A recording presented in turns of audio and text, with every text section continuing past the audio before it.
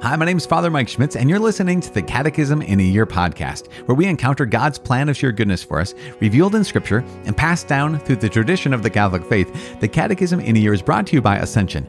In 365 days, we'll read through the Catechism of the Catholic Church, discovering our identity in God's family as we journey together toward our heavenly home. It is day 25. We're reading paragraphs 176 to 184. You guys, you know what it is. You know what that means. This is the end of this article, the end of this section. So it is Nugget Day. We have the in brief, right? From 176 to 184, we have a number of these bullet points that are summarizing what we've been reading for the last couple of days. And they're very, very important. Nugget Day. Nugget Day on day 25. As always, I am using the Ascension edition of the Catechism, which includes the Foundations of Faith approach. You can follow along with any recent version of the Catechism of the Catholic Church. You can also download your Catechism in a Year reading plan by visiting ascensionpress.com/CIY. You can also click follow or subscribe in your podcast app for daily notifications. Also, it's not enough to say thanks. I want to say thank you, but I do want to say thank you to all those who have supported the production of this podcast with prayers, your financial gifts. We couldn't do it, literally could not do this podcast without you. Thank you so much. Today, as I said, Nugget Day, just little nuggets that we get, summaries of what we've been hearing for the last number of days. We're going to talk about, once again, going back to, here's God's revelation. What's our response? Our response is faith, right? Where we don't just kind of give assent intellectually, but we give our personal adherence to God. So this is a personal relationship. It's individual, it's personal, but at the same time, it is communal. And it is not private, right? And that we don't come to the Lord in isolation. We also recognize that we don't just believe the ideas about God, but we believe in God. In fact, one of the nuggets today in Nugget 178, aka paragraph 178, is the assertion we must believe in no one but God, the Father, the Son, and the Holy Spirit. Of course, we believe in human beings, but remember, we covered that. We don't believe in human beings in the same way that we believe in the Lord God himself. Because we can trust God fully, we just know we can't trust even good people. We can't trust them as fully as we can trust God, who is truth itself, who can neither deceive nor be deceived. We're also going to talk about how, as I said, believing is a personal act. It's also an ecclesial act.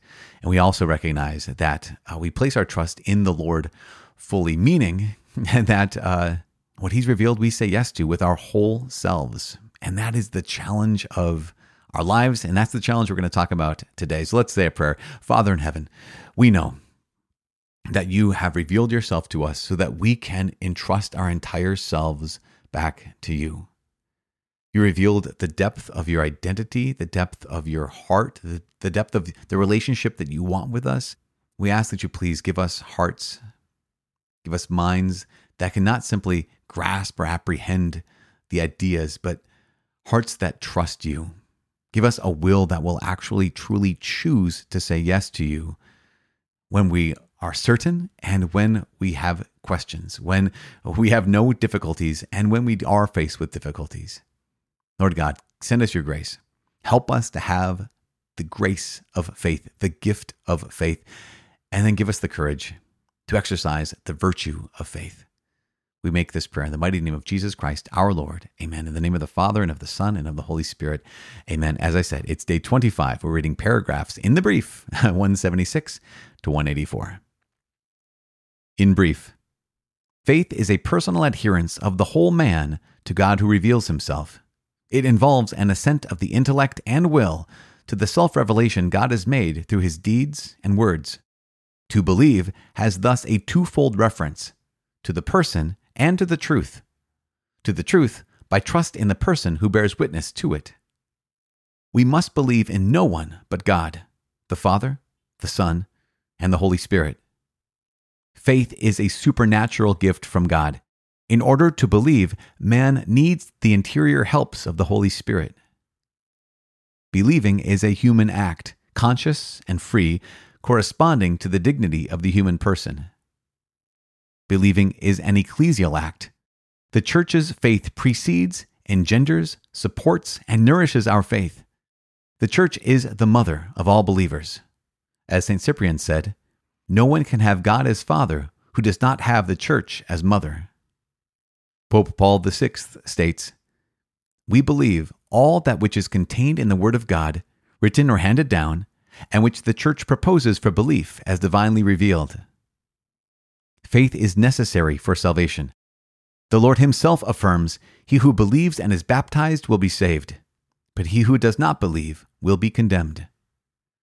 St. Thomas Aquinas stated, "Faith is a foretaste of the knowledge that will make us blessed in the life to come." What a gift. Here we are.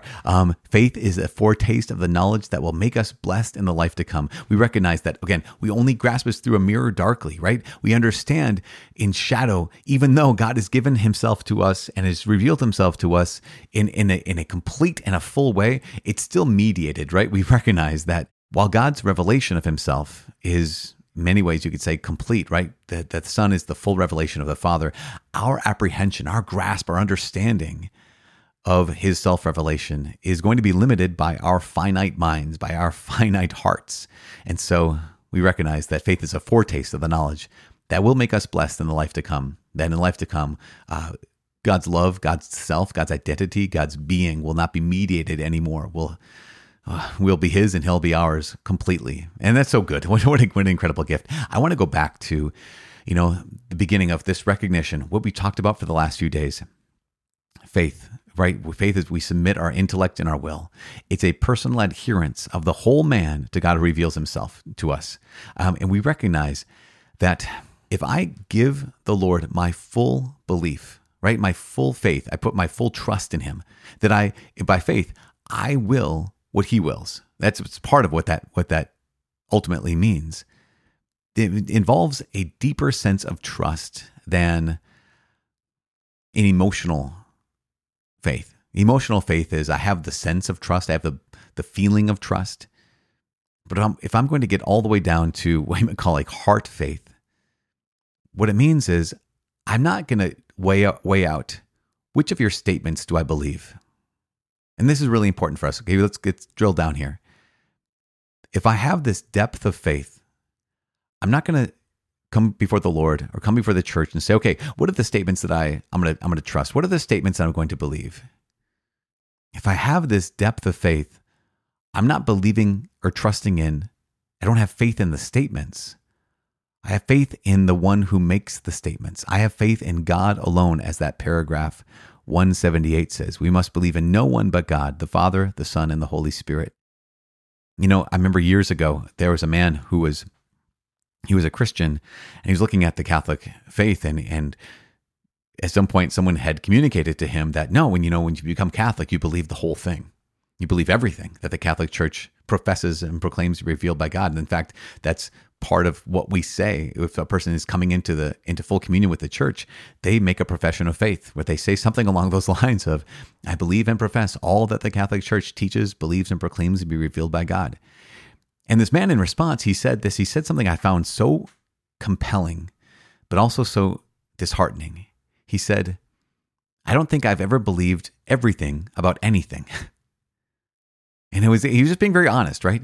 I don't think I've ever believed everything about anything. And yet here is the church that says, no, if you're going to come into this one faith, if you come into this communion with the church established by Jesus Christ himself, we assent, we profess faith in everything the church declares. But I don't think I've ever believed everything about anything. Where does that come from for us who find ourselves in the church and we say, yeah, no, I do profess. I do believe. What it comes from is not the fact that we've weighed it all out. We've laid out all the teachings and said, oh, yep, this one checks out, this one checks out, this one checks out. We believe in these individual teachings because we believe in the identity of the teacher. We believe these individual points of doctrine because we believe in the one who has revealed himself to us. So we believe in God himself, Father, Son, and Holy Spirit.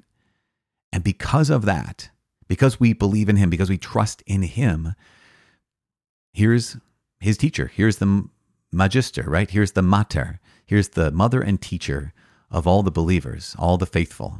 And this is where we see that quote from St. Cyprian fitting into our lives. No one can have God as father who does not have the church as mother, because no one comes to the faith on their own. And so here's God who is the author of salvation, right? But here's the church who becomes in many ways like the vehicle. And later documents we're going to hear, the church is the sacrament of salvation. God is the author of all that. God's the author of all truth. He is truth itself. And then the church becomes the vehicle, the sacrament.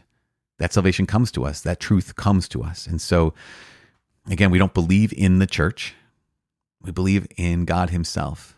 And because we trust God, because we have faith in God, we can profess the faith of the church without hesitation and with great zeal and great conviction. Now, we still wrestle, and that's okay. We're going to keep wrestling the next, 340 days, give or take, because we're on this journey together. And that's one of the things that I think is so powerful is this reality that, I'm going to have difficulties. I'm going to have questions, but that's why we're walking together. That's so good. You can have difficulties. You can have questions. That's why we're on this journey together. And so every day we have to pray, God, help me be a good student. Like truly, here, God, you are the author of all salvation. You are the source of all truth. Here's the church that is the teacher, that is our mother. Help me be a good student. Help me to be a beloved, you already are a beloved child of the Father. Help me to be a child who loves the Father back. Help me be a child who loves that mother and teacher back. That's our prayer today. As we journey in the next couple of days, we're going to keep going deeper and deeper into the creed, which is like into the articles of the creed. So excited. But with every step, we're not just trying to learn the data. We're trying to say yes to the one who is the author, the revealer of the data. So I'm praying for you that happens in your life. Please pray for me that continues to happen in my life. My name is Father Mike. I cannot wait to see you tomorrow. God bless.